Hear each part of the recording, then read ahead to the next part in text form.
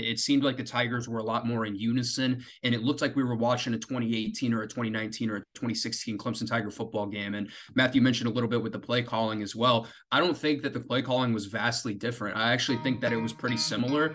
And I think that Caleb Klubnik just executes the offense in a different manner.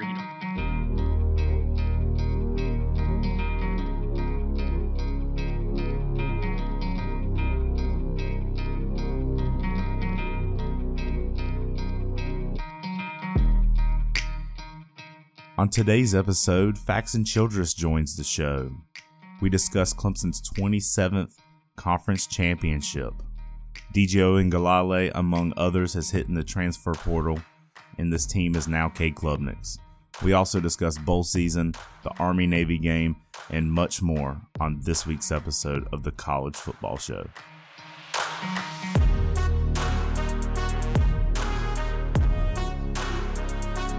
This is the Nachos and Analysis College Football Show, presented by Nachos and Analysis.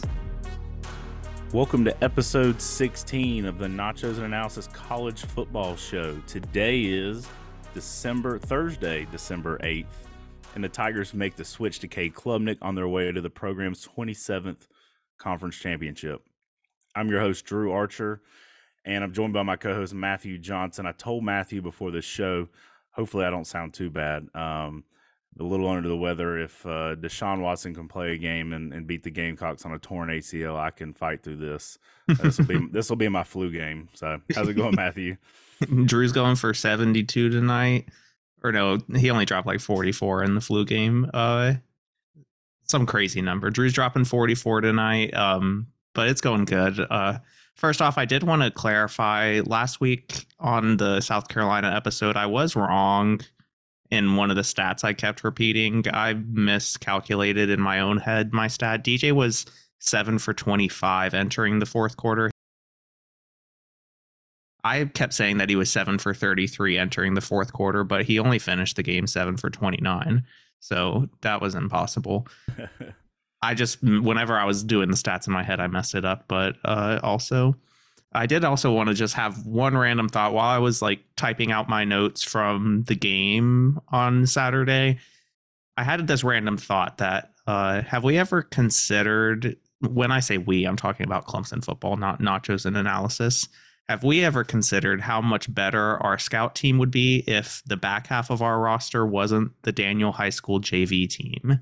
And I'm really hoping the youngest Sweeney, or that once the youngest Sweeney is out of the Pickens County school system, Dabo won't be attending Central or Daniel football games anymore, and we won't have 5'7" safeties on the back half of our roster, and he might actually have to go out on the recruiting trail. Just a thought, just a random thought to start the episode. There at the end of the fourth quarter, I looked at Faxon. I'm like, I do not know who any of these people are. There were a bunch of short white dudes out there, and people I have not seen before. You might be on to something, Matthew. It's the school for Daniel High School football players who can't play football good. Yeah. Well, I guess I should say the general vibe and attitude of today is a lot more uplifting and positive in comparison to last week. Me and Matthew were talking earlier this week. I guess misery loves company, and people love to be negative and that kind of stuff. I'm trying to check to get the most updated stat here, but I'm almost certain last week's episode following Clemson's loss to South Carolina was the most listened to Nachos and Analysis College Football Show of the season. So I guess we can just expect nobody to listen to this episode. Yeah, probably not. So actually, we're tied. We're actually tied. We have the same amount of listens as we do episode 1, the most listened to episode, and this past week's against South Carolina. So we do appreciate all you listeners, and don't just come around when we lose. Hang around while come celebrate with us. Good. Yeah, celebrate with us. Matthew, what were your general thoughts of this past weekend? There were a lot of good college football games, championship games. Clemson was fun to watch this weekend. Yeah, and for the first time in a while, I'll save a lot of what I want to talk about with the game when we talk about like the stats and stuff from it when Faxon comes on later. But I'll own it straight up to everybody. I did pick North Carolina to win last week, and it did not happen by a lot. So I'm not mad about it. Obviously, I did have a realization in the game that I think Brandon Streeter was calling the same plays the entire time for both quarterbacks. They're just executing it differently and making different reads off of the same play call. So Brandon Streeter, Cade Klubnik saved you your job. Nobody's calling for Brandon Streeter's head anymore. Yeah, that was very quiet on the Brandon Streeter front this weekend. Right after this week, I was researching merch, and I made just a joke design of a Fire Street shirt to put on our store, and then this happens. Might have to hold on to that one for a little while, but no, it was I think I mentioned later in the interview with Faxon, but this was the first time since Wake Forest last year that I was excited to come home and watch the replay of the game. I was stayed with my parents just outside of Charlotte. I got home around like 1:30 after the game was over, and would have loved to stayed up and rewatched it like instantly as soon as I got home, but that was not an option. But it was fun to see the Tigers having fun, like just the way that they were playing, all the turnovers, everything. It felt like a completely different vibe, and it looked like a completely different team than the game we saw the previous week against South Carolina. So we finally saw a complete game put together from Clemson, and this is what it looks like. And we could have been doing this all year. Well, it's not that easy just to say we're going to put together a complete game, but this is what the potential was all season. Yeah. What are your thoughts? And I know a lot of people have been kind of questioning this. What were your thoughts initially when Cade went into the game? Were you expecting just kind of like that Deshaun Watson, Trevor Lawrence, they get a drive and they come back out, or what was your initial thoughts? Well, when DJ was first in there, the throws that he had to make were there to make, and he just didn't do it. It just seemed like he was kind of out, or mentally, out mentally. It seems like his decision might have already been made up that he was leaving Clemson after this game, and it was kind of looking like Cade was going to come in, and like we were talking about last week on last week's episode, but Dabo's tune changed from the end of the South Carolina game, like, no, DJ's our guy. And then as the week went on, it slowly we're going to try and give Cade some meaningful looks. So I think DJ saw the writing on the wall, and he was probably mentally already out of Clemson before Saturday. So I think he was just there for a formality. He was there to pass the torch, and he kind of knew it too. So he didn't really make the plays when he had to. When Cade came in, that first play where he kept it on the RPO and then kind of slinged it out on the screen, like, that's the athleticism and execution on play calling that we haven't seen since Trevor was here. Yeah, it was refreshing to see. And on that note, DJ did hit the transfer portal along with a handful of other people. We'll discuss that here in a few minutes with the Twitter poll. But the topics for today's show, we go over our Week 14 picks. I inched a little bit closer to catching up to Matthew. Then we discuss our Twitter poll. What Clemson transfer hurts the program the most or will have the biggest impact heading into next season? I'll give you those options here in a minute. And then, as we mentioned, Faxon Childress of Faxon Sports with 105.5 The Roar joins us. Had the chance to meet him Saturday at the game. We've kind of followed each other for, I don't know, maybe a couple of years now at this point, and went to go meet up with our friend of the show, Morgan Thomas, and Faxon was there. And I was like, I think I know who you are, and kind of introduced myself, and he and I ended up hanging out the whole game. So excited to have him on later in the show. Then we discussed the final playoff rankings. There was no TigerNet poll this week because it was the final poll, and it came out on Sunday. Then, as always, Fact or Fiction. And then Matthew and I give out our Week 15 picks, which, if you're keeping score at home, it's getting closer and closer. And the only game to pick this week is Army-Navy, so we're going to give a favorite pick in that game, and we're each going to pick a over or a under for that game. Before we kind of wrap it up, talk a little bowl game, and it'll be our last full episode for a little while. We'll have shorter bowl game episodes and that kind of stuff, give out picks and stuff like that heading forward. until that December 30th matchup with Tennessee in the Orange Bowl. I did want to jump in and say, though, this is going to be the first complete episode that is going to be uploaded in real time on YouTube, because I got extra time this week. I had time to do a project, and I decided to use my project time to work on creating animations and graphics and stuff for our video version of the podcast. So you're not going to be able to see our beautiful faces yet. We might work on that for next season, but there will be a video that will come out on YouTube this week, shortly around or after the actual episode goes out on Spotify. So be sure you're subscribed on YouTube and check that out, and go leave a comment if you're listening. We're dipping our toes into the world of YouTube. That's Morgan Thomas has been kind of helping me out with some of the stuff that he uses when he makes his YouTube videos. He puts out great content. So check that out. And I'm actually actively working to get some of that stuff together for a baseball podcast too. So baseball season quickly approaching. I don't know. I know Clemson basketball is doing pretty well, but I can't really get into it. Maybe once football season gets over. Yeah, I have not paid attention to basketball at all this year. I've had a few opportunities to go to the games, but I'd rather just sit here and play video games, honestly. There was a gentleman in the stands repping a Brad Brownell shirt at the football game on Saturday, which I found quite... That's what I'm changing the merch to. Yeah. Instead of Streeter. I've always just thought it'd be cool just to print an orange shirt with a big brown L on it. Simple, to the point. No one other than Clemson fans will get it. Maybe even that'll go over some Clemson fans' heads. So, but week 14 picks. It was a rough week for Matthew. I went 50%. How about your picks there, Matthew? Yeah, I mean, that TCU game, even though I missed on the pick, that was the game of the week. I don't know if you watched. I guess you were in Charlotte, so you might not have got to watch as much football this week as I did, but that was the game of the week. I watched all the big conference championship games, at least. Great from start to finish. Kansas State got it done when they needed to, and that's all they had to do. The one time of the year I picked against them, and then they go out and win. So it's all right.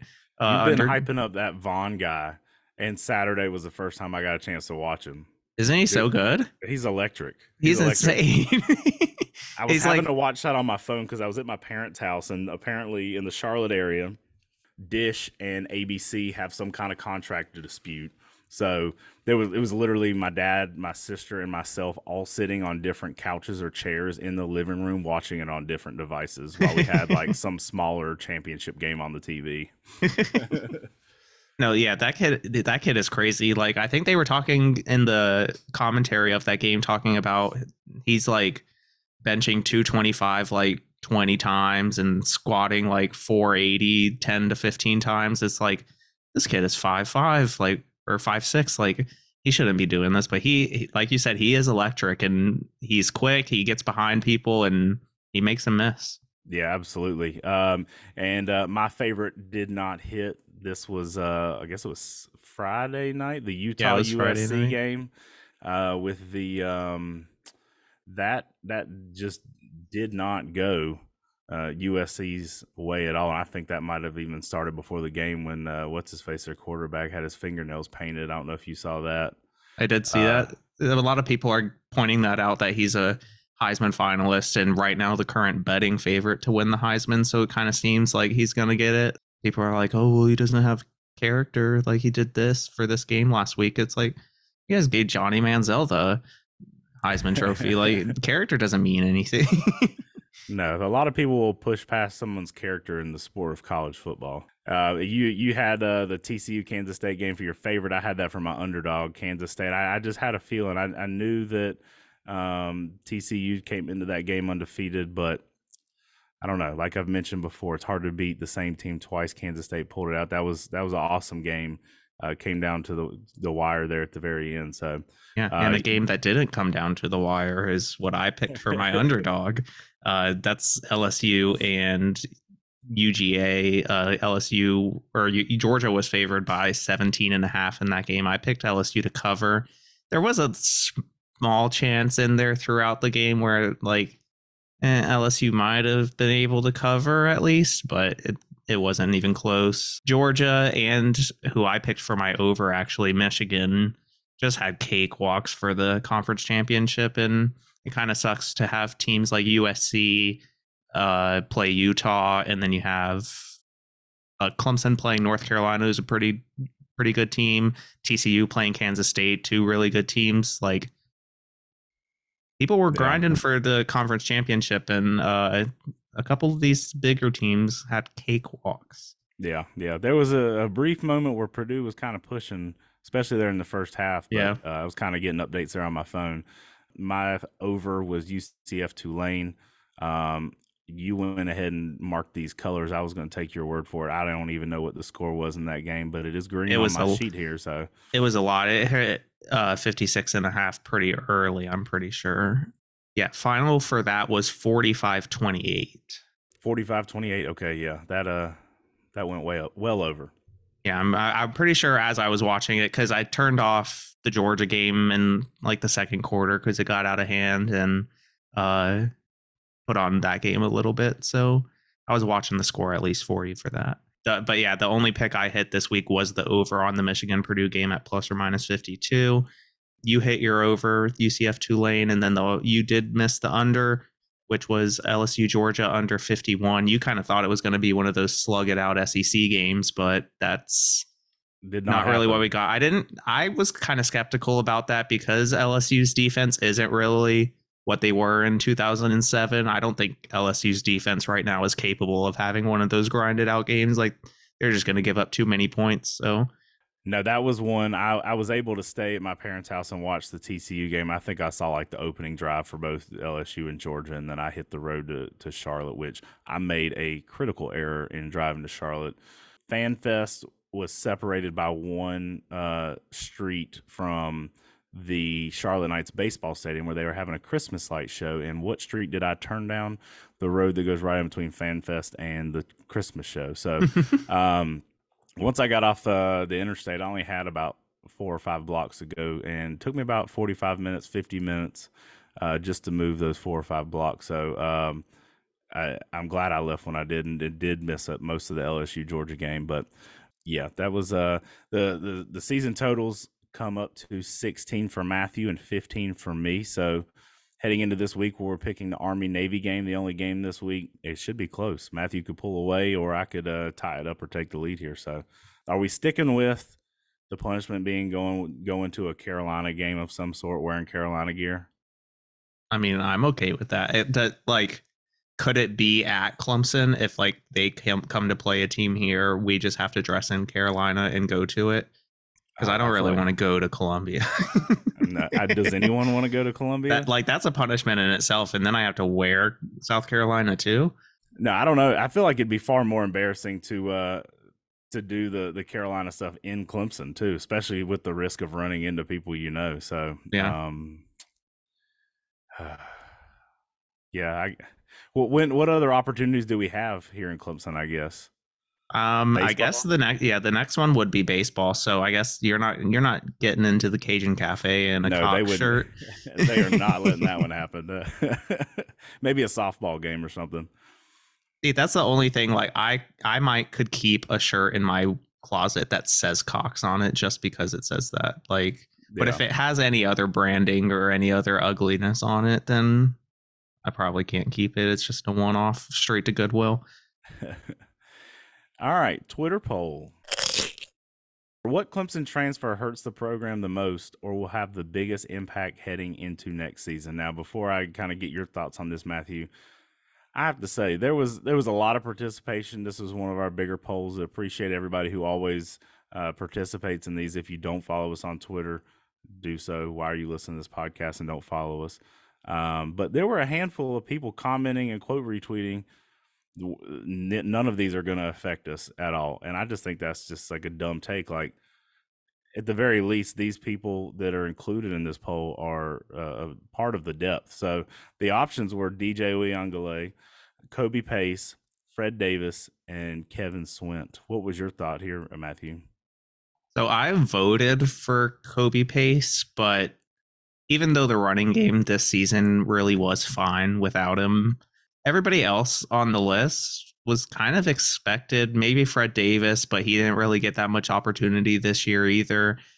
He was kind of more of a high recruit that you were hoping for to develop, but he was getting passed up by freshmen so far this year and younger guys.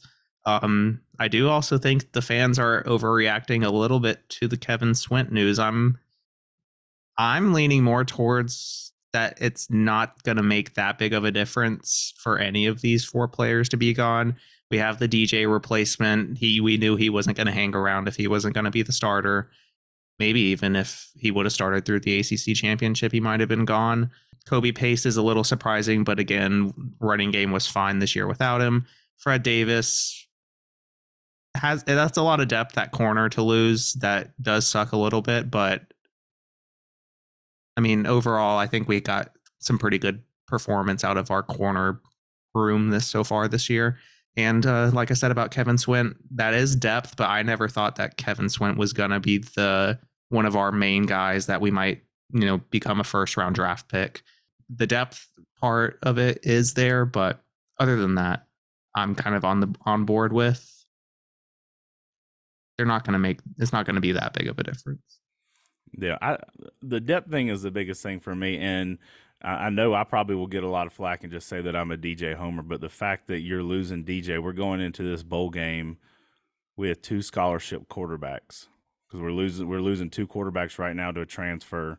Say what you will about the DJ, but he's an experienced person. He's, for the most part, not going to lose you a game. And like Dabo said in the post-game press conference, we don't make it to the ACC championship without DJ, and we don't win it without Cade. So I think whether people will want to admit it or not, I think DJ leaving is going to affect things. But I'll say personally, the one that really, I wouldn't say upset, I wasn't heartbroken over it, but I do hate to see Kobe Pace leave. He was one of my favorite players. He had some injuries this year, great running back, and he was like 1 or 2 last season. So I'm gonna say that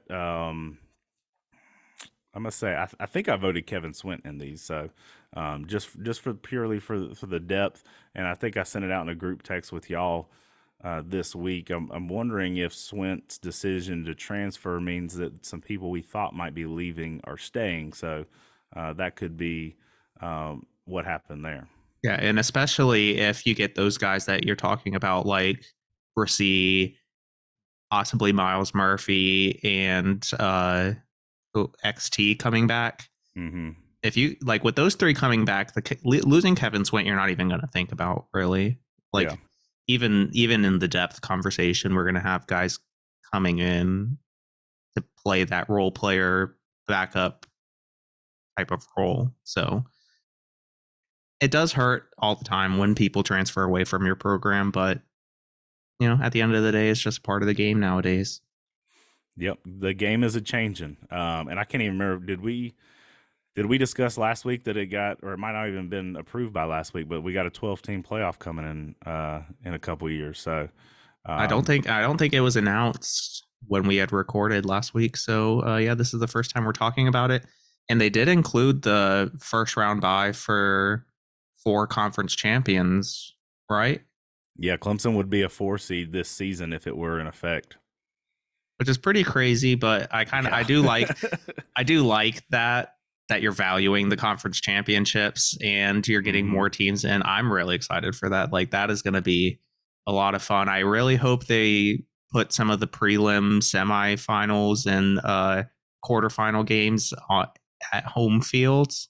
I don't know if they announced that. They will. So the top 4 teams get a bye, and the first rounds will be at the higher seeds home stadium, which that honestly excites me the most, to have playoff football at home stadiums, potentially in places where they're not used to having games in December. Like, can you imagine a game in Wisconsin in December, a playoff game? You get some team from Florida has to travel to Wisconsin to play in snow. I think that's an advantage, but that's Absolutely. kind of the fun that college football has been for a long time. It kind of brings back that aspect to it. Yeah, absolutely. All right, next, Faxon Childress joins the show. All right, today we're joined by Faxon Childress, host of the Faxon Sports with The Roar. Thanks for joining us, Faxon. Yeah, it's great to be with you guys, Drew and Matthew. Excited to hop on the podcast. Absolutely. I went to go meet up with Morgan Thomas, friend of the show, and then happened to run into you on the sideline at the ACC championship game, and know that we had followed each other for a little while, so it was good to meet up and watch the game with a good view on Saturday. Yeah, I just got blessed enough to be able to be on the field the whole game, and the Jaden Lucas pick happening right in front of us, and Rook coming with the fumble right in front of us to celebrate as well. And we were kind of bouncing back and forth the whole time, depending on which side of the field the ball was on. So that was a surreal experience. I'll remember that one for the rest of my life. Yeah, I'm really jealous that I didn't get to go. I felt bad when I originally discovered that we were on the field. I meant the text I sent in our Telegram group. I was meant to send to my family. I'm like, dang, I accidentally sent that to Matthew. I hope Matthew's not gonna get FOMO. But before the game even started, you and I were talking, Faxon, and you had mentioned to me that you thought that we were going to see Cade Klubnik regardless of what DJ was doing on Saturday, and that ended up being true. What were your thoughts about the whole quarterback situation Saturday? Yeah, well, it was, a fiasco the entire season with the quarterbacks. Obviously, Klubnik coming in to save the day against Syracuse, as everyone knows, it was a pretty big moment for him. And then, the ups and the downs of Cade Klubnik over the course of the season as he comes in against Notre Dame and throws a pick, inside the Tigers 20. So, it was an up and down season for the kid. He didn't get a lot of looks, but Gabo did say that they planned to get him that third series after the game. And pregame, he had mentioned that they wanted to get him some meaningful snaps. I was under the assumption that it wasn't smoke, just because, the Tigers college football playoff hopes had seemingly ended. And as we know now, into the Orange Bowl after defeating North Carolina in the ACC championship game. So I thought it was not a low pressure situation for Cade to get some reps, but at the end of the day, the Tigers were not playing for the college football playoffs anymore. It just seemed like a good spot for him to get in. He went in on the third series and didn't look back.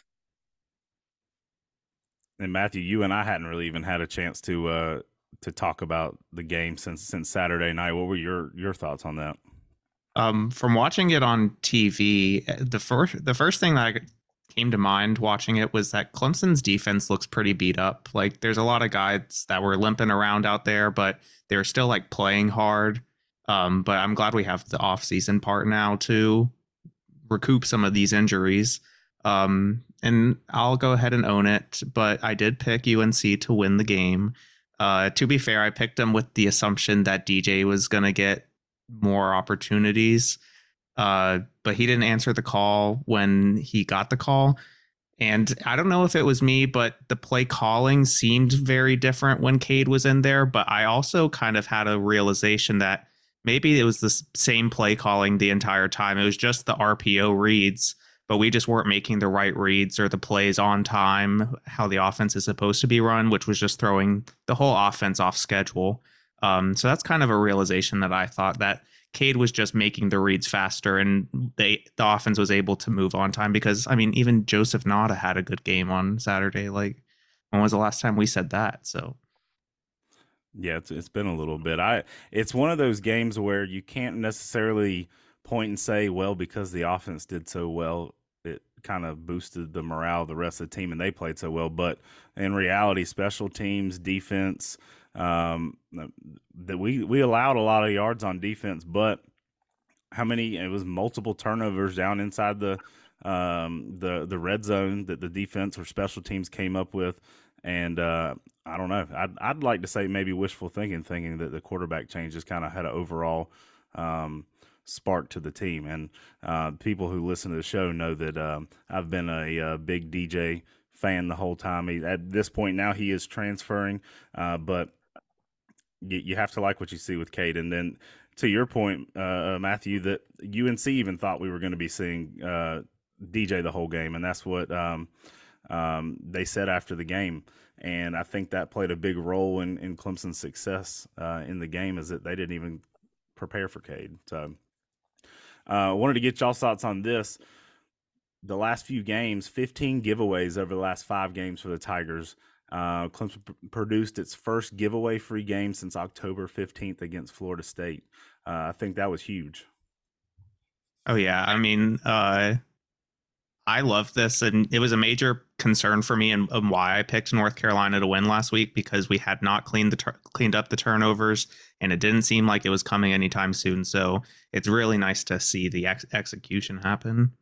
Yeah, I'm in full agreement there. And it was just, you know, I think a part of it as well is, you know, Matthew mentioned reading that RPO, and it seemed like Cade was making the right decisions on a lot of RPOs. You know, you look at his stat line and it's impressive just on surface value, the 20 for 24 for 279 and a touchdown. But Cade Klubnik also led the team in rushing, and those 4 incompletions that he had were all drops, or you could argue that 3 of the 4 were drops as well. So he played a flawless game at the quarterback spot in my eyes. I'm aware that you got to take it with a grain of salt, because this was against the North Carolina defense that does not rank well on a national scale, and it ranks almost dead last in a lot of categories in the ACC scale. So, you know, to say that I think DJ Uyunglele would have lost this game, I think that's a bit extreme, but he struggled on the first 2 drives, and Cade came out, you know, with his hair on fire. He played a really good ball game. So, you know, when you have stability at the quarterback position, it gives that confidence boost to all the other units, you know, and I'm not saying it's the reason that Will Shipley and Phil Moffitt didn't fumble specifically, but there was a lot more emphasis on ball protection. It seemed like the Tigers were a lot more in unison,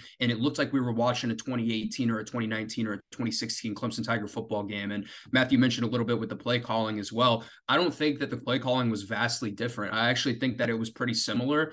And I think that Cade Klubnik just executes the offense in a different manner. You know, he has a different mannerism when going through his progressions. He has a different mannerism when reading that RPOs. He has more of the ability to tuck it and run outside of the RPO. The ball is out quicker with Cade Klubnik, and I think that is the main thing that I wanted to hone in on, is the ball is out quicker. So the offense looked crisp.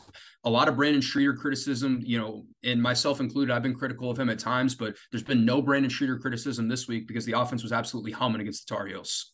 Yeah, that's ever since DJ took over against UGA, that's one thing. It was on the very first pick 6 that he threw against UGA last year in the first game, but you could see he like hesitated and pump faked on that's supposed to be a quick slant RPO, quick read.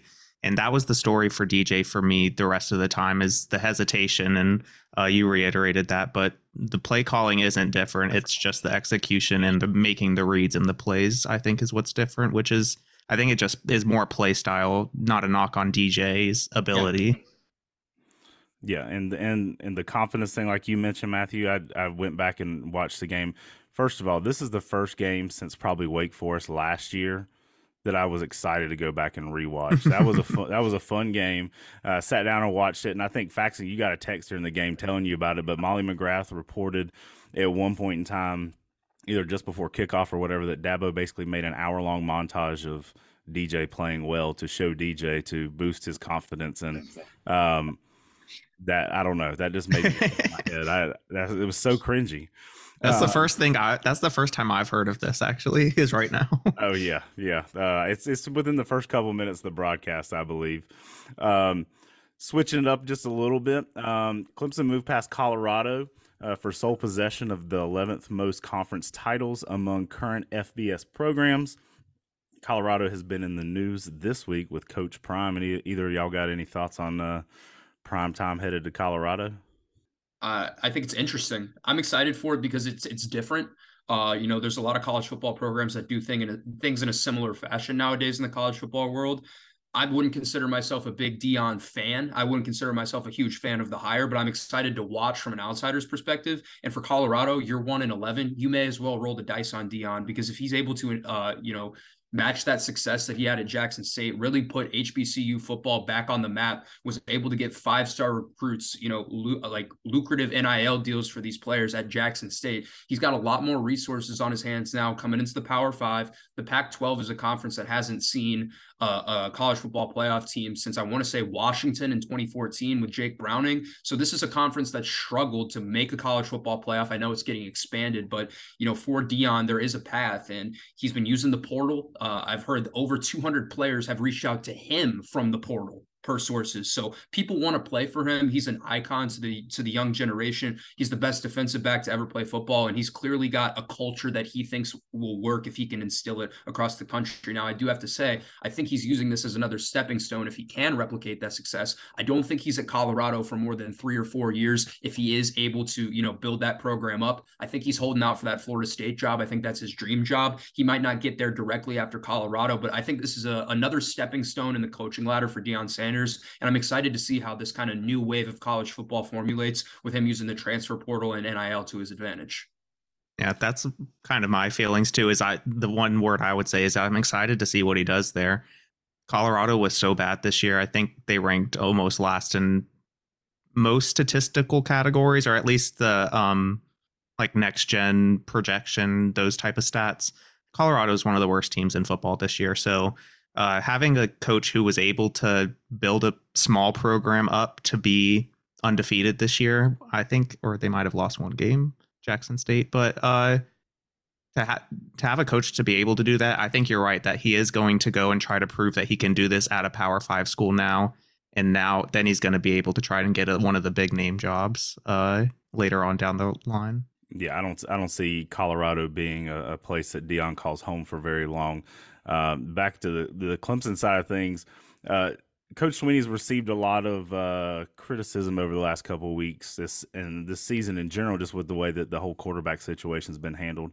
I've had some frustrations. I know the two of y'all have had some frustrations, but a couple of things that kind of keep coming to mind. He has his 8th conference championship. He ties Frank Howard, and he passes Bob Stoops with 161 victories for sole possession of the second most victories in the first 15 seasons of a head coach in FBS history. So there are times when I question and get kind of frustrated with the way Dabo does things, but he's proven that he can win, and most of the time his decisions work out for him.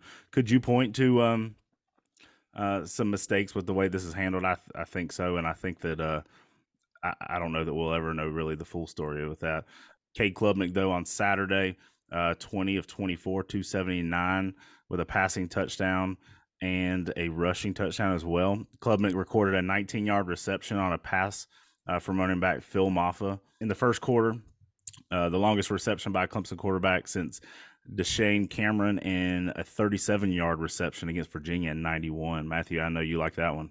This is the first time I've ever heard this name before, and I think it's kind of rare sometimes that I hear, like, especially a Clemson quarterback name from history that I've never heard before. Deshane Cameron, this is the first time I've heard of him. 91, that was a good year. Klubnik opened the game 10 for 10 with 149 yards.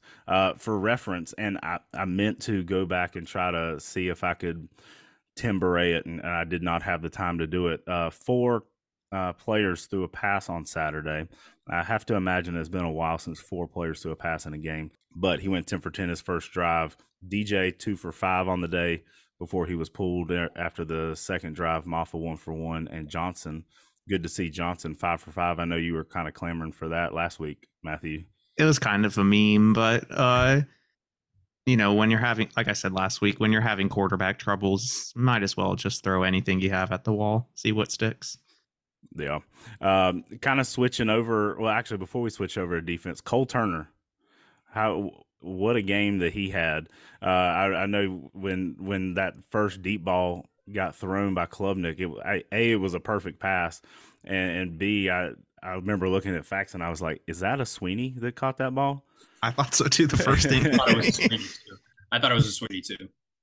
But a true freshman, and is still going to redshirt. You have to like what you see out of him. And kind of with the talk of Klubnik, the receivers looked really well around him. Turner being our first 100-plus yard receiver since Wake Forest last year. What were y'all's thoughts on the receiving corps Saturday night? I thought they played really well. There's been a lot of questions about the Clemson receivers over the course of the season, and rightfully so. They've been flat out bad at times, but, Cole Turner went up, made that big catch. He had another contested catch. It was absolutely huge for him. So I think that, with Cade Klubnik, it's a different element. It's a different vibe to the offense, obviously, but with Cade, I just like the vibe I'm getting from I trust my wide receiver and I'm gonna put him in a position to go make a play. I didn't feel a lot of confidence exuberated on any level of the offense when DJ Uiagalelei was the Clemson quarterback. I thought things were always kind of, we're gonna try not to lose and we're not gonna take shots and we're gonna play super conservative. Cade's out there slinging it, man. It's a different vibe. Cole's making plays. Brandon Spector had a big catch. Joe Ngata, hi. This is the first time I've seen you since week 6, so that was encouraging to see as well. And with Randall had a catch, even Ty Herbstreit got in there. It was an all-around effort from the Clemson wide receiving core, and I'm really proud of them, to be honest. Yeah, I mean, I said earlier whenever we were talking about just intros to the North Carolina game, but even Joseph Nada had a good game in this game, and I think that just really speaks volumes to what Cade brings to the offense, is his ability to, like Faxon was saying, get the ball out quick and make the reads just to make plays. Like, you're not necessarily trying to make every single play, but when the play is there, it has to be made. So that's one thing that I think the offense is executing really well at right now. Yeah, and then on the other side of the ball, the defense, like we mentioned, the offense did a good job of holding on to the ball, not giving it up. The defense, on the other hand, 3 turnovers, which started with Rukororo. He got a fumble recovery right there in the end zone. Jeremiah Trotter, 3 sacks on the game, and nearly doubled his career high season of 6.5. The 3 sacks was an ACC record. And then probably who I assume is your favorite defensive player, Faxon, Nate Wiggins. He, after so much scrutiny after the Wake Forest game and people kind of writing him off, and I would say unfairly so, he had a game. Cornerback Nate Wiggins, 2 pass breakups and interception, and that one that he returned for a touchdown, hurt himself the play before, and I was like, ooh, is he going to come out of the game? And then literally the next play, take it to the house. I believe it was 98 yards. And he had a blocked field goal in there also. Yeah. I can't remember if you were standing right there with me at the time, Faxon, but it was after a touchdown or something. Wiggins ended up running and going celebrating with somebody on the field, and when he jumped up to like bump hips with the other person, somebody hit him in the mouth with a helmet. So not only did he hurt his leg, he was puking on the sideline. He got hit in the face and had his best game of the season. What are y'all's thoughts on how Wiggins has performed this year? I'm just proud of him. I'm proud of Nate. It's been a battle. He had the worst game of his life against Wake Forest, and that was a game in which he had the game-winning pass breakup. People forget about that. He went big on that 4th and 20, I think it was, at Wake Forest. I don't really remember. I was up in the press box taking that one in and almost having a heart attack trying to watch that game. But, Wiggins has continued to battle over the course of the season. He's got all the traits to be a great Clemson defensive back, and he could take that Andrew Booth trajectory to the NFL. He could take that Mario Goodrich trajectory to the NFL and find himself on a roster. He just exuberates so much confidence on the field. He's going to bet on himself every time. He's got really good instincts with the ball, and people aren't afraid to challenge him. And I don't understand why people keep throwing at him. The last 5 weeks or so, he has been locked down in man-to-man coverage. He's starting to get a better grasp of what Wes Goodwin wants from him in zone coverage as well, and he's starting to play those zones a little bit better. And he's not afraid to get physical and make big tackles either. That's a part of his game where he's really come on strong. Last year, he couldn't tackle me. This year, it's been a strength for his game. So, he's continuing to progress. This offseason, I'm really excited to see, maybe he puts on another 5 to 10 pounds and becomes even more physically imposing. His feet are going to get quicker. Hope he stays healthy this entire offseason and just continues to grow as a player, because if he's a 4-year guy, that senior year could be scary. You could be talking about one of the best defensive backs in America. I'm that high on Nate Wiggins. And kind of going back to what Drew was talking about, I'm shocked that news hasn't come out about him tearing a ligament in the ACC championship game, because I texted Drew right when it happened. I assume you guys were in the end zone around where that happened, but like right before the pick six, his knee buckled, for the people who don't know, who are listening, and he got up like limping around. He kind of got slow, but North Carolina ran hurry up and didn't sub, so he had to like line up and play the next play. And I was like, oh my gosh, they're going to target him. He's limping. He has a torn ACL out there, and he gets a pick six and starts running down the field. And you could tell on the rundown that he was limping a little bit and kind of compensating with that. But what an amazing game for, like, when was that? Have you ever heard a stat line like that for a DB before? 4 pass breaks, a pick 6, and a blocked field goal. That's incredible. Yeah. And 98-yard return interception for that matter too. Yeah, you could tell right there around the 50-yard line, he kind of slowed up a little bit, and I was like, oh, there's no way he's running it back, but he still pulled it out and took it to the house. On the defensive side of things, Clemson has scored a defensive touchdown in consecutive games for the first time since doing it 3 times in 1990 against NC State, Wake Forest, and North Carolina. So that was a 3 consecutive week against teams from North Carolina. Before we let you go, Faxon, we really appreciate you coming on. What are your thoughts heading into this Orange Bowl with Tennessee? I'm picking the Tigers by 2 touchdowns. I know it's a bit bold. I know that Tennessee was the number 1 team in the country at some point. Their defense is not very good, especially their pass defense. I think they're going to have multiple opt-outs. Obviously Clemson's had people hit the transfer portal. Tennessee's had a few hit the transfer portal as well. Last year, Tennessee had a lot of opt-outs in their bowl game against Purdue, which ended up being an absolute classic. I forgot what the name, maybe that was the Music City Bowl or something, but that game was an instant classic. Clemson didn't have any opt-outs last year at the Cheez-It Bowl that were not transfers. So I'm expecting a lot of these Clemson guys to play. That's why I'm picking Clemson by multiple scores. I think we're going to see opt-outs for Tennessee. And also, I'm just excited to watch Cade Klubnik sling it down in Miami, man. It's been a long time coming. I've been a big advocate for Cade, not out of a place of hate for DJ, but more just because I think he was the better fit within the scheme. I think DJ is going to have success next year somewhere else where he has a scheme that fits him a little bit better. But, I'm just excited to watch Cade sling it and hope the Tigers put up a lot of points. Hope it's an entertaining game. It might be bad to say from a fan's perspective. I don't really care if they win as long as I have fun watching it. Last week was the last time I had fun watching the Tigers in this entire tenure of 2 years. There haven't been many games where I can say I've genuinely enjoyed watching it. So I'm excited to watch because I know it's going to be a fun watch. Absolutely. Yeah, I'm looking forward to it as well. It's going to be very orange down in Miami on November 30th. Faxon, thank you again for hopping on with us. To our listeners, check him out on The Roar. Tuesdays and Wednesdays, correct? Or yes. Tuesdays and Wednesdays from 7 to 8 p.m. Eastern on The Roar. Yes, sir. And occasionally on ESPN3? Occasionally on ESPN Plus, doing some Furman basketball, some USC Upstate basketball, just trying to stay busy. Awesome. Well, thank you, Faxon. Yeah, appreciate you guys. All right, thanks to Faxon for joining the show. Seriously, if you do not listen to his show or follow him on Twitter, check it out. He has a lot of great content. He was putting out a lot of great content this Saturday at the ACC Championship game as well. He's someone who travels, gets a chance to go to most of the games, even the away games, so always putting out good content. But next, the final college football playoff rankings. We'll throw out the top 10 here. By now, you've heard of it. You know where everybody's going, that sort of stuff. But Georgia 1, Michigan 2, TCU 3, Ohio State 4, Alabama at 5, where they had Nick Saban on camera vying for why Alabama should be included in the playoff, which that just made me cringe because that goes against everything Nick Saban has ever stood for.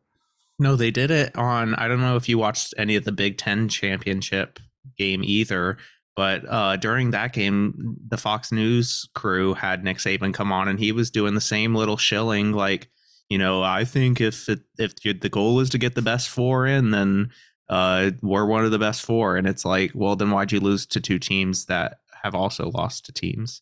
Yeah. You're obviously not one of the best 4. Just take it with pride and grow from it. But I did see something funny today. It's not really funny, but kind of random about Nick Saban that kind of reminded me. But it was like a stat that was talking about coaching drop off after the age of 65. And like, obviously they're like the greats like Tom Brady and Tiger Woods, and like they're exceptions to Father Time a little bit, but like eventually time is going to win. So it's just wondering if time is finally catching up to Nick Saban. He went way past 6 or 7 years past when normal coaches' performance starts to drop off, and is just now starting to see a drop off. It's still impressive. He's still the greatest coach of all time. But I just thought it was an interesting stat. Maybe time is catching up with Nick Saban. Yeah, I personally, I am not going to write Nick Saban off. He still scares me. I thought after Dabo won 2 national championships, they had a down year or so there. I thought Dabo was kind of replacing him, and then we've seen that has not been the case. And I look for Alabama to continue to be in the conversation. You could be onto something. It could be, I mean, because at that age and the grind that it takes to coach a team at that level, it's got to take its toll on you. Rounding out the top 10, number 6, Tennessee, number 7, Clemson, Utah at 8, Kansas State at 9, and Southern California at 10. Did you have any qualms with this top 10, or what were your thoughts on them? No, I didn't really have any issues with it. Again, I'm a little upset about Alabama being ahead of Tennessee just because of the head-to-head, and resume for Tennessee honestly looks better. USC really might have screwed Georgia's national championship hopes here by losing to Utah, because that made Georgia's play-in game a lot more difficult. Instead of playing USC, to have to play Ohio State instead. I'm really excited for that game because I think it's going to be some fireworks, Ohio State, Georgia. So maybe one of the best semifinal games we've ever seen. Yeah, this is going to be a conundrum for me because I do not enjoy pulling for Georgia and absolutely hate Ohio State. So I guess I'm pulling for Georgia in that semifinal game, only to turn around and pull against them in the national championship game if they were to make it there. I don't really have too many qualms here. It's kind of interesting, Clemson and Tennessee right there together, and TCU. My only complaint with TCU, they went through the whole regular season undefeated. A couple of years ago, or was it like 5 or 6 years ago, they got left out of the college football playoff, and a big part of it was that they didn't play, them and Baylor, they didn't play a conference championship game, and it hurt them there. They have a playoff game or a championship game now. They play it and lose, and it doesn't hurt them. They stay at 3. So I do prefer seeing them there over a 2-loss Alabama team, because I don't think Alabama should have gotten in there. But and then you get to this predicament where you're ranking the top 4 teams, but then you're also trying to make sure that you're not getting rematches and that kind of stuff. Personally, I think Ohio State should be at 3, TCU at 4, but they're avoiding that Ohio State-Michigan semifinal game there. Yeah, we saw how that one went the first time, but obviously it probably would be different the second time. As far as Clemson goes in the final, or like final at the end of the regular season college football playoff ranking, finishing at 7 with an ACC championship and an opportunity to move up at least one spot at the final rankings. I mean, you got to be happy with that. It's really impressive considering how up and down the team was this year, because it feels like we could have very easily gone 8-4. Yeah, absolutely. This season could have just as been like what last season was. If I were to tell you, like immediately following that South Carolina game, that the very next week Clemson's going to blow out an opponent in the ACC championship and finish in the final rankings 7th, like in my mind, the world was over for Clemson after losing to South Carolina. So you have to consider this a success. The way that the Tigers came out, they made the switch to Cade, and now you're looking at a top 7 ranking. You're playing the 6th ranked Tennessee team down in Miami. I'm kind of with Faxon on that one. Not that we're giving out picks now yet, but the fact that Tennessee's likely going to have some opt-outs, they're not going to have Hooker that was a big part of the spark to their offense. So as a Clemson fan, I'm really looking forward to this game. Yeah, I'm feeling pretty positive about it also because of that. Clemson might have some opt-outs this year, but I think Dabo's does a pretty good job of making sure that these players are bought in to what they're going to do, and they're going to finish strong. Even the seniors and people who are draft hopeful. So yeah, excited about that. Fact or fiction? If Cade entered the game in the second half against South Carolina, the Tigers would have won, and we would be talking about a playoff berth. I'm going fiction here. I'm honestly really tired of seeing this on Twitter. Just think back to the last time we tried to let Cade jump into the game and save us. And that was Notre Dame, and it didn't really go that well. So there's plenty of things that Clemson could have done better against South Carolina that didn't constitute making a quarterback switch. And I'm so upset at myself that I said that out loud because I sound just like Dabo. I'm going to say fiction as well. Similar to you, like early on, like Clemson was running the ball. They had a 14-point lead there. there wasn't a chance or a need to put Cade in. It worked out perfectly this past Saturday against North Carolina because it wasn't a nail biter already. The Clemson Tigers were not reeling at that point. Bringing Cade into that situation would be similar to bringing him in another situation. I really hate the way that they handled the Notre Dame thing. And Dabo said after the UNC game that their plan was for him to kind of take over there. Well, it didn't seem like that they were too set on their ways there with that, because they literally put him in for that one play and then pulled him back out, and we haven't seen him again since. So I think the way they handled Cade this week would have set him up for success, and Clemson could have potentially won the game against South Carolina, but that would not have happened the way that game transpired. So I'm also going to say fiction. Yeah, I mean, maybe say after Syracuse, you start Cade. It might be a little different. You might be looking at a different season from there, but making the switch in the middle of the South Carolina game wasn't changing that game. We still just needed to run the ball, and we could have won. Don't tell everybody on Twitter and message boards that. They don't want to hear that. We would have won that game and we would be in the playoffs. Woulda, coulda, shoulda. Yep. Fact or fiction? The real MVP Saturday night was Nate Wiggins. I'm going to say fact here, because how many players have finished with the stat line of a blocked field goal, a pick six, and 2 pass breakups? It's about as good as it gets for a DB stat line. And I'm not taking away from Cade getting the MVP, because obviously he was very deserving. He changed the game on the offensive side of the ball when he came in. It looked like a completely different team than the last few weeks. So not taking anything away from Cade, but Nate Wiggins, have a day. I would like to agree with you. I think it's well deserved for Cade. I don't think the game goes as well as it does had we not inserted him there. It just is unfortunate that the day that Nate Wiggins has the biggest game of his career is also the day that there's a regime change at the quarterback there, and true freshman steps in and has a great stat line. But honestly, though, I mean, Nate was probably the highlight of that game, and I enjoyed watching him. He was playing with passion. He was having fun. Like I mentioned there, I think in the interview with Faxon, on top of getting hurt and all this stuff, dude's puking on the sideline. He gets smacked in the face with a helmet celebrating towards the end of the game. He was just having fun. But so I say fiction. It's just unfortunate his great day was also the same day as Cade Klubnik made that step. Fact or fiction? Dabo dips his toe into the transfer portal this offseason and brings 2+ guys into Clemson. I'm only saying fact because I'm trying to will it into existence. You can't compete in today's landscape by just ignoring transfers. I understand that Dabo likes to do things a certain way, but when that starts holding you back, you either adapt to it or you die out. And we're going to see where Dabo makes his decision on whether he's going to die out or adapt. There has been rumors that he's kind of reached into the portal, and Clemson's been in communication with a few players, but no official offers have been made at the time of recording this. But I don't know. We'll see.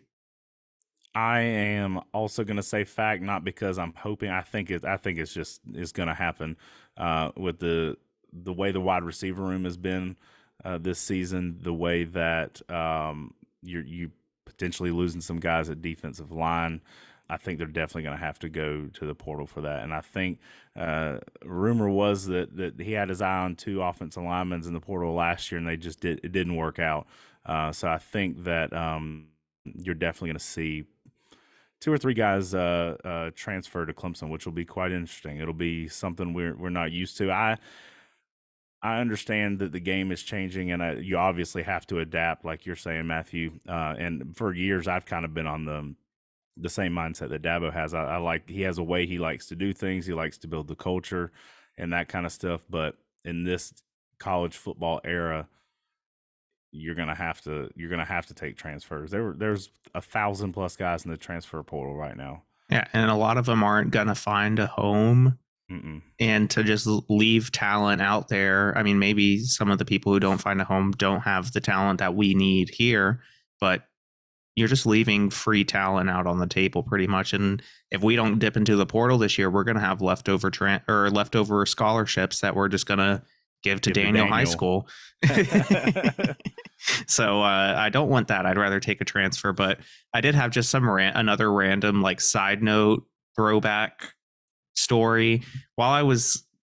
This question kind of prompted me to research because I was trying to see like Georgia, for example, the last 2 to 3 years has had pretty good sustained success. So I wanted to look at their activity in the transfer portal. And obviously every year they have, a handful, like 10 or so guys transfer out. But they take in 3 to 4 guys from the transfer portal every year also. But it reminded me, I saw a name. How sad is the Jamie Newman story? For those of you who don't know or don't remember, Jamie Newman was the quarterback at Wake Forest and had a really good year at Wake Forest. And then for his graduate senior year, transferred to Georgia. Then COVID happened, and Jamie Newman was being hyped up before that season, being talked about being a first-round draft pick. If he was able to have any bit of success with Georgia at quarterback, he was going to be a first-round draft pick. And he decided to opt out the COVID season in 2020. Went undrafted in 2021. So just kind of crazy that man made one decision that cost him millions and an entire different life. So I don't know if you have any thoughts on that, Drew. It's just a random thing I came across when looking up stuff. No, I completely forgot about that till you brought it up too. And he just flat out just like left too. Like did he go into the NFL draft? For some reason, I thought I remember as you were talking about it, that he just ended up just like quitting the team or something and then never ended up transferring somewhere else. Or am I thinking of someone else? I don't know if that's... I might be thinking of somebody else. I could be forgetting too, but from my memory is that he transferred to Georgia, was billed to be the starting quarterback, and that was the same offseason that Georgia had JT Daniels transfer in. But Jamie Newman was billed to be the starter, and people were saying, he's gonna be a first round draft pick. Like, he was on a great team. He brought a dimension to Georgia's offense that they have not had, and they've not had for a very long time. I thought that it was going to be great for Georgia, and he opted out like a few players did, and it worked out for some players who opted out of the 2020 season, but this is not one of those stories. Yeah, and kind of on the trend of Georgia quarterbacks, JT Daniels is transferring yet again. So if he gets picked up, he will be on his 4th team in the last 4 or 5 years. Walt Deptula tweeted this week after it was announced that JT Daniels was transferring. He was like, "There's only 47 more states left for you to hit." He's just doing the tour around America. Got California, Georgia, West Virginia. Yeah. Where? Oh, I guess the next one would be his 4th. Next, yeah. And then Stetson Bennett, dude is the same age as Lamar Jackson, and Lamar Jackson has been in the league for how many years? Lamar Jackson was playing against Clemson in 2016. Yeah. Yeah.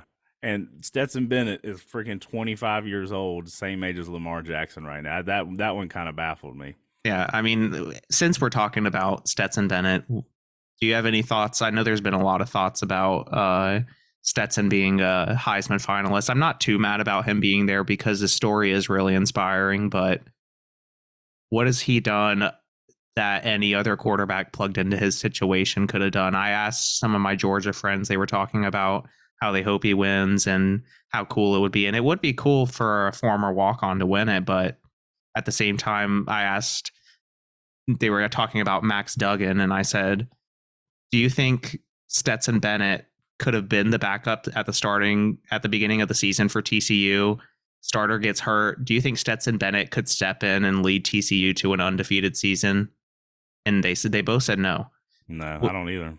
Which is like, Stetson is good for what he is, and he's a great role player and game manager for this team. He just literally has an NFL roster around him playing against high school teams. Yeah, and I think Hooker.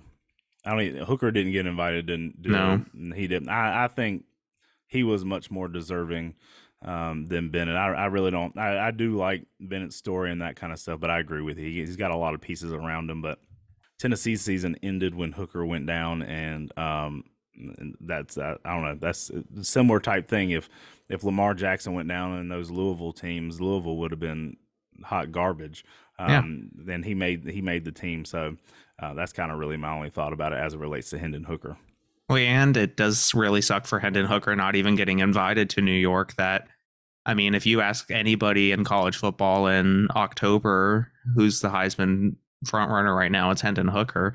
And then he gets hurt and misses like one game and isn't even invited to New York. It really sucks for him. I mean, I guess he just shouldn't have gotten hurt if he really wanted the Heisman. He didn't give up all those points to South Carolina. So, yeah, I'm pretty disappointed in the snub of Hendon Hooker, but hopefully we won't have to see him in the Orange Bowl. Yeah, I don't think we will. Week 15 picks. Matthew and I are kind of changing it up this week with there only being the Army-Navy game going on. So we're picking this game twice. We're each giving out either a favorite or an underdog, and then we're giving out an over or an under. You going with the favorite Navy, or you going with the underdog Army? I am going with Army to win the game, and for the over-under, I am going to go with the under, even though it's only 32.5. I was looking at their season. I was looking at their season stats, and it's like both teams are averaging like 300 rushing yards a game, but like less than 100 passing yards. I was a little hesitant to pick Navy or to pick Army because their defense allows a lot of rushing yards also, but Navy's doesn't. So I don't know how that's going to work out. I just wanted to pick a random team because I'm not going to watch this game. I'm telling you right now. I too am going Army plus 2.5. Did you say, I completely missed it? You going with the over or under for 32.5? I'm picking the under. The under. Okay. So under 32.5. I was looking at the stats, like as I was looking at how many rushing yards and how many points per game these teams score. No way. No way. Okay, so you and I are going to agree on Army plus 2.5. I'm going to disagree. I'm going to say over. I don't know. I know this is Army Navy, but come on, 32.5 points. Get me to 33. So the stats that I was looking at, Navy is averaging 91 passing yards this year per game, 239.5 rushing yards. Army is averaging 81 passing yards per game and 304 rushing yards per game. I'm pretty sure 304 leads the nation, which is one of the reasons why I picked them to win the game. On defense, Navy allows 270 passing yards per game and 85 rushing yards. That's a pretty good rushing yard number to have. And then back over to Army. Army allows 172 passing yards, which is 100 less than Navy allows, but we know Navy's not going to pass the ball. And they allow 193 rushing yards per game, which is pretty much double or over double what Navy allows. So it's going to be a slugfest, just great classic wing tee football. I am not going to watch it at all. I'm taking a break of football this week. I'll probably have it on. It's one of those games that I kind of watch for the pageantry and that kind of stuff, but it's definitely not one of those ones that really gets me excited based on the play on the field. So just to confirm, both Matthew and I are both going Army plus 2.5. Matthew's taking the under 32.5, and I'm taking over 32.5. So the only way one of us is gaining ground on each other is based on this over-under here. So I could tie it, and Matthew could take a 2-point lead. We'll see. All right, before we let you go, just wanted to talk a little early bowl game thoughts. The 7th-ranked Tigers will face the 6th-ranked Tennessee Volunteers in the Capital One Orange Bowl on Friday, December 30th. It'll be at 8 p.m. kickoff on ESPN. It will be Clemson's 7th all-time Orange Bowl appearance and its first since appearing in the College Football Playoff semifinal in 2015. The Tigers are 4-2 all-time in the Orange Bowl. There's a lot of great moments in Orange Bowl games. Yeah, I mean, thinking back to that win against Ohio State, that was 40-35, I believe, in 2013. Sammy Watkins had like 16 catches in that game, the Clemson record. Mm-hmm. You think about, The Orange Bowl against West Virginia was a great time. It did wonders for our program. It did. We won the national championship in '81 in the Orange Bowl. Can't think of some of the others off the top of my head. Well, I will say that 2013 one and then 2015 one, I watched both of those in Buffalo Wild Wings. Emily and I watched the Ohio State one. It was a 2013, but I think it actually occurred in 2014. And when I was looking it up this week, I'm pretty sure there's 2 Orange Bowls that say 2014 just because of the way the calendar worked out. But Emily and I watched that at Buffalo Wild Wing, and we were the only Clemson fans. And I don't know. Back in the day, I was very superstitious. I would wear the same things that I wore with previous matchups. I like to just do the same thing. So when Clemson had the opportunity to play Oklahoma in the Orange Bowl, happened to be out of town, we went to the Buffalo Wild Wings in Columbia. The fine folks of Columbia down there, the 2 Gamecock fans got in a fight with somebody at the bar while we were sitting in there. It was an interesting time, but yeah, 2 classics. Yeah, I'm really excited for this matchup. If you would have asked me last week how excited I was to play Tennessee, I would have said 0%. But after the quarterback switch and after how we performed and the whole team performed against North Carolina, it feels like there's another fire underneath them. Like it's a new team. They finally have an identity. They finally put a complete game together. So I'm excited. We've talked about it with Faxon that Tennessee's probably going to have some opt-outs here. Hendon Hooker isn't playing. He was a big part of their success early in the year. Clemson has a really good opportunity to win this game and put a stamp and say that they are number 2 on the tier list of the 3 teams, South Carolina, Clemson, and Tennessee, not at the bottom of it. And then South Carolina, speaking of them, they got Notre Dame, the 2 teams that happened to beat Clemson this year. And it was interesting how that worked out, that we got our bowl game is 2 teams that South Carolina beat this year, and their bowl game is 2 teams that beat us. Yeah. Funny how that works out. I'm hoping that with the long break here that South Carolina and Spencer Rattler have a moment to cool off, and Notre Dame will take care of business. Yeah, honestly, I haven't thought about that one too much, but thinking about it, I don't expect South Carolina to be as hot as they were. They do have a lot of momentum, but this is a lot of time off before that game, that a lot of time to just lose your momentum. So got to stay crisp in practice. Yeah. Well, listeners, thank you for joining us yet again for another episode. Like we mentioned, we're going to be doing shorter episodes the next couple of weeks before we do a full-length episode previewing the Orange Bowl. As always, if you don't follow us on all the various social media platforms, Twitter, Instagram, Facebook, YouTube, like Matthew said, he's putting out the full episode video for it this week on YouTube. Definitely check us out. We're so close to reaching 2,000 followers on Twitter, so help get us over that edge, but before New Year's, that'd be kind of nice. So yeah, thank you guys again for listening. We really appreciate it. It was a really great season. This is kind of the end of the season episode, but not really.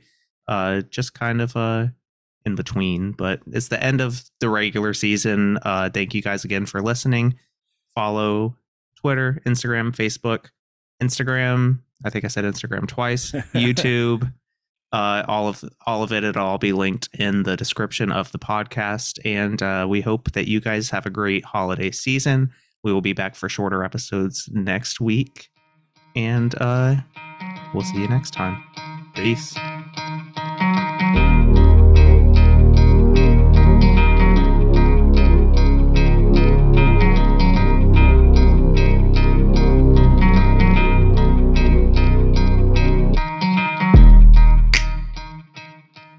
There you go. Good job bringing it home there. My communication skills have been way off today. My mind's been so cloudy.